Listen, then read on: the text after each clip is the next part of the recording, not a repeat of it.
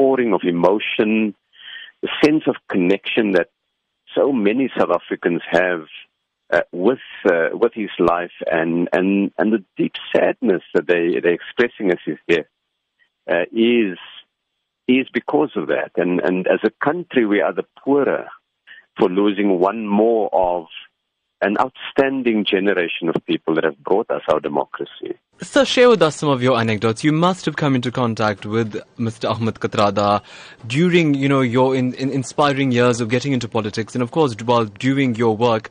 What did he say to you? Well, the first thing that I always found in dealing with Uncle Kathy was just the enormous integrity, but the quiet, dignified way in which he carried it with him.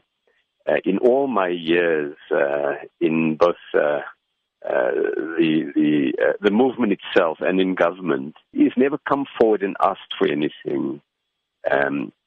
All of what he did in the struggle because he was living out his beliefs and his principles.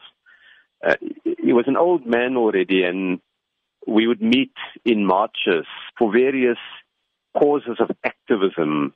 And he would march along, and whether it is on a matter of international solidarity or on local issues, and that was quite outstanding. I remember a number of years ago working with him on issues around just what the democracy means, how the Constitution should be used to further the objective of development.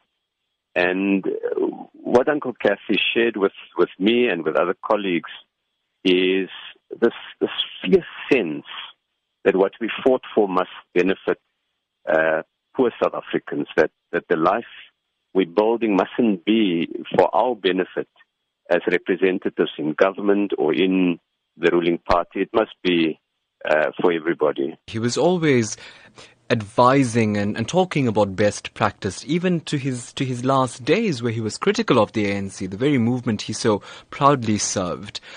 How do you think the lessons that he shared to everybody should be taken forward now from an action point of view?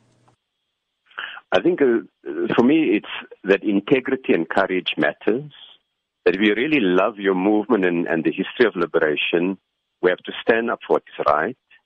That when we carry out things in public service, we must do it without any regard for personal gain. We must do it because it's the right thing to do.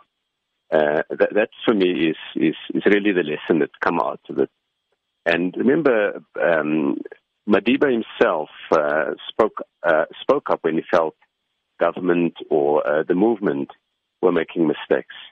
And so you see a pattern of these courageous men and women who say that it's because they love their country and they love their organization that they will speak up for what is right.